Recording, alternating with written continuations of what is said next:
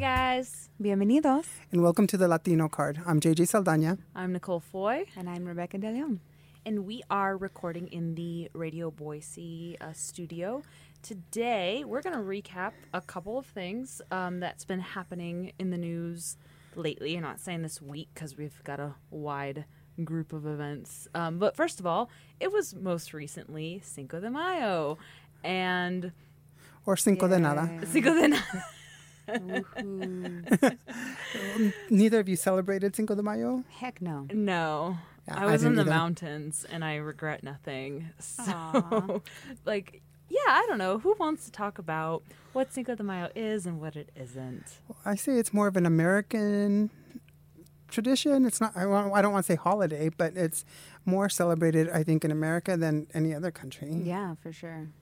The only place in Mexico that celebrates is Puebla, because Cinco de Mayo celebrates the battle in Puebla where the Mexican army defeated the French army. It was not, independence. It's not even a big deal outside of that one town. And then somehow, I don't know, I should probably look into the history about this, but somehow it went from there to being this huge thing in the United States where for one day, everybody gets to put Mexican stereotypes on and parade around. Well, it's good business, though, for Mexican restaurants, I'd imagine. It is. But most Mexicans don't celebrate it. Most Mexicans here in the United States don't celebrate it, and most Mexicans in Mexico don't celebrate it. It's not even really recognized as a day to do anything. However, I wouldn't say we, Mexican people typically don't necessarily see the holiday as like, okay, this is a time for everybody to put on their stereotypes and this is offensive to me. If that happens, it is offensive. But a lot of Mexicans are okay with just for a day trying to bridge that gap, having white people try to bridge the gap. Or not necessarily white people, just anybody who's not Mexican, try and celebrate the culture a little bit. And there's nothing wrong with that. What happens is it gets wrong when they become stereotypes and then it becomes mockery and then that is what becomes offensive. So I would love to see because I think we get more media coverage for Cinco de Mayo than we do for Hispanic Heritage Month. And I think we have to work in getting that switched around because Hispanic Heritage Month is what most Hispanic folks, Latino folks celebrate. This is more, like I said, it's an American tradition. Hispanic Heritage Month is also during actual Mexican Independence Day, Correct. Which is the thing that I think is funny about people thinking Cinco de Mayo is Mexican Independence Day, is that it's literally involving a different country. Like Mexico got its independence from Spain, and this is and Cinco de Mayo is a battle with the French. Like it's like a totally different situation happening. Very different. And and it's and also too in Hispanic Heritage Month, it's over like the Fiestas Patrias. I can't ever say Patrias? that. Fiestas Patrias. Yes, the Fiestas Patrias. Well, and it celebrates more than just Mexican Independence Day. It celebrates several Independence Days. From different countries. But it's a full month, and I do wish that the media would cover that more than they would cover Cinco de Mayo. So the Hispanic Commission gets more people reaching out to do any kind of coverage for Cinco de Mayo than for Hispanic Heritage Month. Yeah, for the most part, we get more calls on that. That's really interesting. Not necessarily from the Hispanic Affairs reporter, but we do get more calls, I think, on that. Listen, I did my piece. I put together taco trials for Cinco de Mayo. You can go and support a local business. So that's really if you're going to celebrate Cinco de Mayo, support local. Go and find a local taqueria. Go and find... Taco Bus. Yes, they're probably doing a Cinco de Mayo too. deal because they want you to buy their tacos on Cinco de Mayo when you're out looking for them. Yeah. So there's nothing And I think wrong you're with probably the taco expert in the Treasure Valley because you do... No, because... Someone's going to yell at me and say they're the taco expert. No, I mean, I have friends who think they are, but I really do think you are because you've actually gone out and experienced all these tacos all over. And you've experienced. I've experienced a lot of tacos. many different types of tacos. You don't taste tacos. You experience them. She experiences them. No, but you've done your research. I mean, by research, you mean anytime I see a taco truck, I stop? pull over. Yeah. Thank you for your service, I know. Nicole. It's very difficult. It's the most difficult part of my job. But I mean, a lot of people, I'm just on social media alone, have taken your advice on all the tacos. I think you've become the taco expert in the Treasure Valley. Well, I even... Congratulations. Yeah, thank you. It's the title I'll wear proudly. Change my Taco Twitter Princess? profile. Taco Princess? Ooh. Or Princesa. Yeah, that's true. I don't know about that. We can't. We'll workshop it. Anyway, Yeah. back to Cinco de Mayo. We have taco eating festivities on Cinco de Mayo, but really I think the ones, not necessarily even media that focus on Cinco de Mayo, it's more businesses. Mm-hmm. And so businesses, they advertise for it. Obviously, Mexican businesses and Mexican-owned businesses advertise for it because they do want to invite people to celebrate the country. Or the culture is what I'm trying to say. But recently, for this Cinco de Mayo, we did have a business that tried to capitalize on it. It is not a Mexican-owned business. It was plastic surgery, and it was on the radio. And we must give a shake of the finger, one chanclazo, to this. We don't even remember the name of it. I don't remember the name, but it traumatized me for life. Yes, it was like, oh, You guys, so cringy. Rebecca just took off her chancla. She's not happy. A chancla, for those of you who don't know, is the slipper. I think Coco, Sandal. the movie Coco, Yeah. made brought it it famous. mainstream. Yeah. So that's been long standing in the Mexican culture. One chanclazo is like your mom hits you with her slipper or or the sandal. So that hit of the sandal for discipline is called a chanclazo. I've also heard it called a chancletazo. It kind of just depends on where you're from. And it brings a lot of fear to it's children and Mexican a symbol mothers. of fear. It's one of those things that, it's like being bicultural, there's a lot of times where I don't necessarily know what is a thing that my family does or that, like, apparently all Mexicans do. Normal? And this is one of those situations where, like, my mom would tell these horror stories of, like, my grandma, like hitting her from down the hall with the slipper. And I'd just be like, professional. wow, crazy. Apparently, like, moms have, like, amazing aim with the chancla. Yeah. The And better the mom you are, the better you can hit at a distance. So right now Rebecca is pointing her chancla at this business, this plastic surgery business. And like, let's talk about really what was so concerning and really kind of what is a perfect example of what we don't like about Cinco de Mayo. Because what I've always disliked about Cinco de Mayo is not that there's mariachis everywhere, because like that's obviously music. the best part of Cinco de Mayo. Yeah. The problem is people who have no interest in the culture may even be outwardly racist towards Mexicans the rest of the year. Very ignorant, maybe. Take this is their chance to put on a sombrero and drink tequila and profit from it. And so it's one of those things where it's frustrating. So specifically the ad that we're talking about is one that I've already tweeted about, so I feel like it's well, I'm kind of beating this to death. But what was in the ad? It was a very leaning really hard into the stereotypes that most Mexicans who are watching stuff like this despise the most about Cinco de Mayo marketing. Is you can get, it was a plastic surgery ad, and telling people this is your chance to get your Cinco de Shrinko. Gross. And just don't do that, guys. Blech. Don't do it. We don't like it. It sounds dumb. It's It disrespectful. went further than that, though. Yes. It was like the Cinco de Shrinko, get ready for fiesta time by getting skinnier. I don't remember everything that was in it because I think I suffered like a brain hemorrhage in the middle of it. I was driving and I was like, I gotta stay on the road. I'm so glad I didn't hear it. Oh my God. So it's just was bad. It's a perfect example of sure, Cinco de Mayo is a great chance to eat tacos and celebrate culture. Yeah. celebrate culture. Good music. But don't do this. Don't do that. Guys. We No. don't like it. Now that we've thoroughly Exhausted scared Rebecca. and scared Take a nap. anyone away from ever celebrating Cinco de Mayo Or advertising. again, or advertising ever again, let's talk about something else that happened recently that was in the news. The Idaho State Department of Education made the decision to restructure and rebrand some of their programs, which culminated in the migrant education coordinator, who's Christina Nava. She Dr. Christina Nava. Her position was cut because basically migrant education, for those who don't know, is a federally funded program. And so now what they're going to do, instead of Idaho having its own department specifically for migrant education, it's just going to be part of the rest of the state's department dealing with federal programs, like, for example, funding that they get for homeless students, for, different things like that.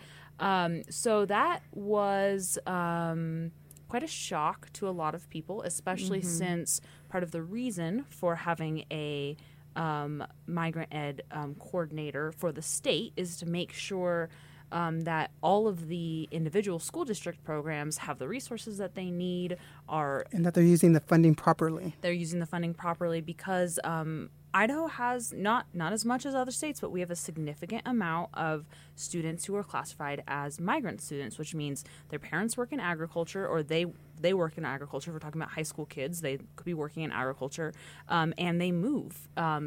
I think the time limit they put on it is 3 years. And the reason why there's a special program meant to help them with this is because when you're moving so often as a student and you're sometimes switching states, the math you learn in Texas in March might not match up with the math you're learning in Idaho in September. When the credits are so differently, you could have certain credits in one state and not have them in the next state. So it helps work with those kind of issues.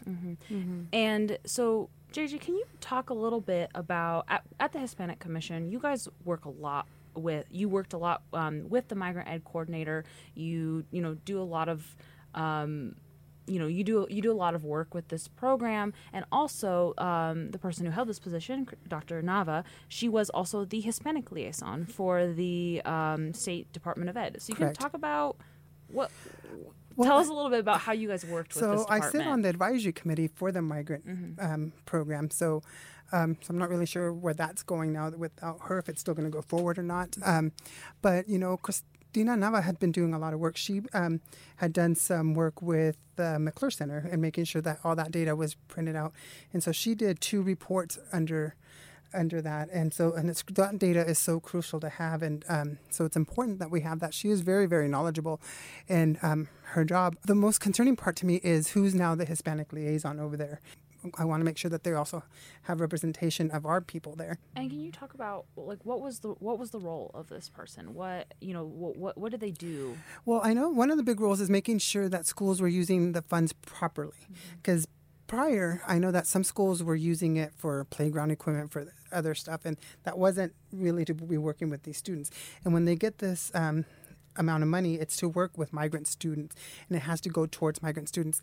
And they can use it for a variety of different things, but it has to be with migrant students. So they could use it for busing if they're sending them to the conference, if they're sending them for this or that.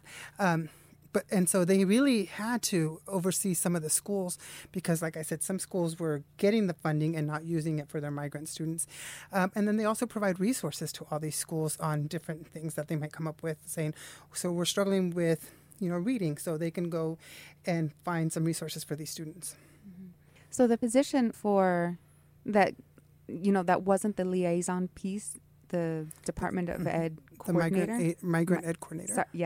The migrant ed coordinator. So that position is eliminated. So what does that mean? What are the repercussions of the absence of that position? Well, my understanding, and this is based on the report I saw that Nicole did, it's going under somebody else. So they still have, I think, a manager overseeing it, is from what I got from the report that I read. And I know that they still have staff there that worked under her. So I know that as a migrant ed advisory member, I'm still getting emails and I'm still getting the dates for our next meeting. So they're still going to move forward. I just think that they'll be reporting to somebody else. So last week, about Thursday, we started getting reports in Spanish mostly about concerns about some kind of incident that had occurred out in Caldwell near Farmway Village, which is the Caldwell Housing Authority, the former Caldwell labor camp. So it's a very rural area, a lot of Latino families out there, involving a bus driver who apparently had, this is what parents are alleging, had yelled at them. Racial slurs. There's allegations of racial slurs.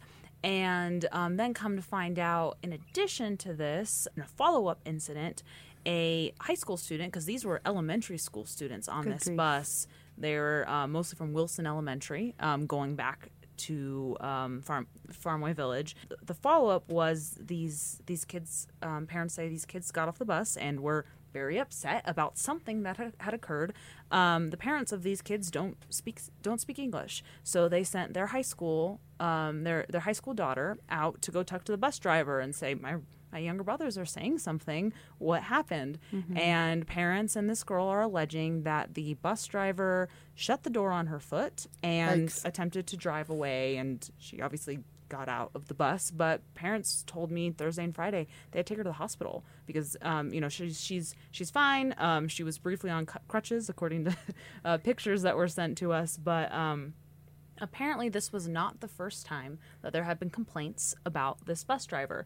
We want to be clear too. These are just allegations. They have been reported, and the school district did call a meeting because so many parents were upset about what had happened. Well, yeah. There was a meeting on Friday. Well, good on the school for doing that. But is this driver still employed? What actually happened? Did they, we don't know the results of the investigation. The school district is still dealing with this. But it was a bus driver with the Caldwell Transportation Company, which is a private company that contracts with several different public school districts to pick up kids in places like Farmway Village and in other areas of the county. And a lot of people are raising concerns. You can't necessarily say this is the problem, but it could be a contributing factor when you have such a large population of Latinos and very few people in power who reflect the population that they're serving. So we're talking 61% students who are Latino, 5% teachers who are Latino. Do we know what their school board looks like? No. That'd be interesting. I might have to look into that later. Just because if they have 61%, then 61% should be on their school board as well. And I have a feeling that... representation of ethnic minorities in any legislative body is always bleak. Yep. And it's especially bleak in Idaho. And so this is something that we've seen. It's not just a Caldwell problem. It's not just a Canyon County problem. It's an Idaho problem. We have, when you look at, for example, this year's legislature, less than 1% of the legislative body was Hispanic or Latino. Why does that matter? Because 13% of the state is Hispanic or Latino. There was one legislator that identifies as Latina. Yeah. And you guys did this Yeah, survey. we called every legislator, and let me tell you, when you asked them, if they identified themselves, it wasn't very friendly. Oh, wow. People don't like getting a call out of the middle of nowhere asking, hey, are you Latino? And they don't like that? No. Why are you white? Well, so why is this important, though? This is something that the three of us talk about a lot. There have been conversations about this a lot. Why does it matter, or why should people care that your elected officials or anybody in any organization represent or adequately reflect the community that they serve? Why does it matter? Why does representation matter? Yeah, why does representation matter? Great question. Well, I think it matters in a lot of ways, it matters in different places. Why does it matter in schools? Because, I always go back to school counselors. We are way underrepresented when it comes to school counselors.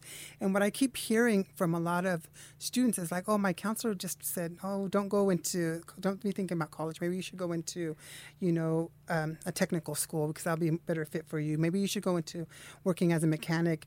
And the kid's like, well, I wanted to be a doctor, And I feel like if we had Latino counselors that they could look up to, and the Latino counselors can tell them, oh, no, go into being a doctor. If that's what your goal is and that's what your dream is, then go into that. And we need a lot more teachers also, because obviously you said 50% is, or what did you say? 61%. 61%. And we only have 5. Most other school districts and we only are have like 5% of staff there. We don't know what that staff represents, and so who's really pushing our students? I mean, I'm sure that there's some great teachers out there that are pushing all students. Yay teachers, but we also need counselor representation. We need representation in teachers, but we also need superintendents, and because that know what our struggles have been. I can tell that the devil's advocates say, okay, well, we would love to be able to hire more Latinos, but there aren't any out there that meet the qualifications to be a teacher. You need a lot of training, you need, and to be a legislator, you need to get elected. They don't understand that the system that they've already created makes it so that there are more obstacles for Latinos to get those qualifications. When you're a kid and you're in school and you are white, you are told you can be anything. When you're a kid in your school and you're Latino, you see that your teachers dress up as the border wall. They're two very different messages that say, yes, you can, and no, you can't. We internalize that. And we don't take risks, and we don't think or say, like, there's a saying of, like, you can't be what you can't see. And if none of your teachers are brown, you don't think to yourself, well, I can be a teacher, because you don't think that that's for you. You think that, your future looks like what you can see. It's like a wheel that just keeps rolling and rolling the same way. A lot of times this discussion happens when we're talking about like diverse representation on TV, how important that is. And I can remember vividly like some of the stories and the things that I connected with the most, for example, we're going to talk about my favorite kid movie, Spy Kids. Spy Kids. You're adorable. For those of you who Great representation. For those of you who don't know, Spy Kids is about a Latino family who, including our favorite, Danny Trejo, who's they're just spies. So it's just like Uncle Machete. Yeah. It's So like it's cool. an action movie. Look it up. It's awesome. You probably know what I'm talking about. That was a mind-blowing experience for me as a kid. I don't really know if I didn't think about it much until I was older about how important that was. Right. But that was the first time that I saw people who looked like me, who looked like me and my mom's family. Like it mattered a lot. It does matter. And it's not like I went out. I mean, it's a little bit different than what we're talking about, because like obviously I wasn't like, I'm going to be a spy now, but it mattered a lot. Does matter. But to see that. It matters too, like in the news media. When last year at our youth summit, Nicole came and she actually visited with our youth reporter, and that meant so much to that little girl. Aww. And I say little girl, but she was a high school student who wants to be a reporter. And it was such a great treat for her to actually talk to Nicole and hear what Nicole's stories were and stuff, because she doesn't see other reporters that look like her and talk like her. And so it was a great thing. And so we need more Nicoles, I keep saying, in the state, because, and it's true. And it is true, though. And, I'm shout out to, there's Twin Falls is going to get a Nicole, I understand. Yeah. You can't call it a Nicole, man. Oh, sorry. And they're kidding. Yeah, La Nicole. No. Just kidding. But I think that's a start. We need more representation in law enforcement. And I want to give a shout out to Boise PD and Twin Falls PD, because they see that and they're saying, how do we get more, not just bilingual, but how do we get more Latinos on the force? Because they know that, that's one way that they can bridge the law enforcement and the community. And I know that there's teachers that see it as well. I don't want to say, white teachers aren't going to be helping our kids, but because they do. Sure. But we need more representation in schools. We need more representation on college campuses. How many Hispanic deans do you guys know of? Yeah, I can't.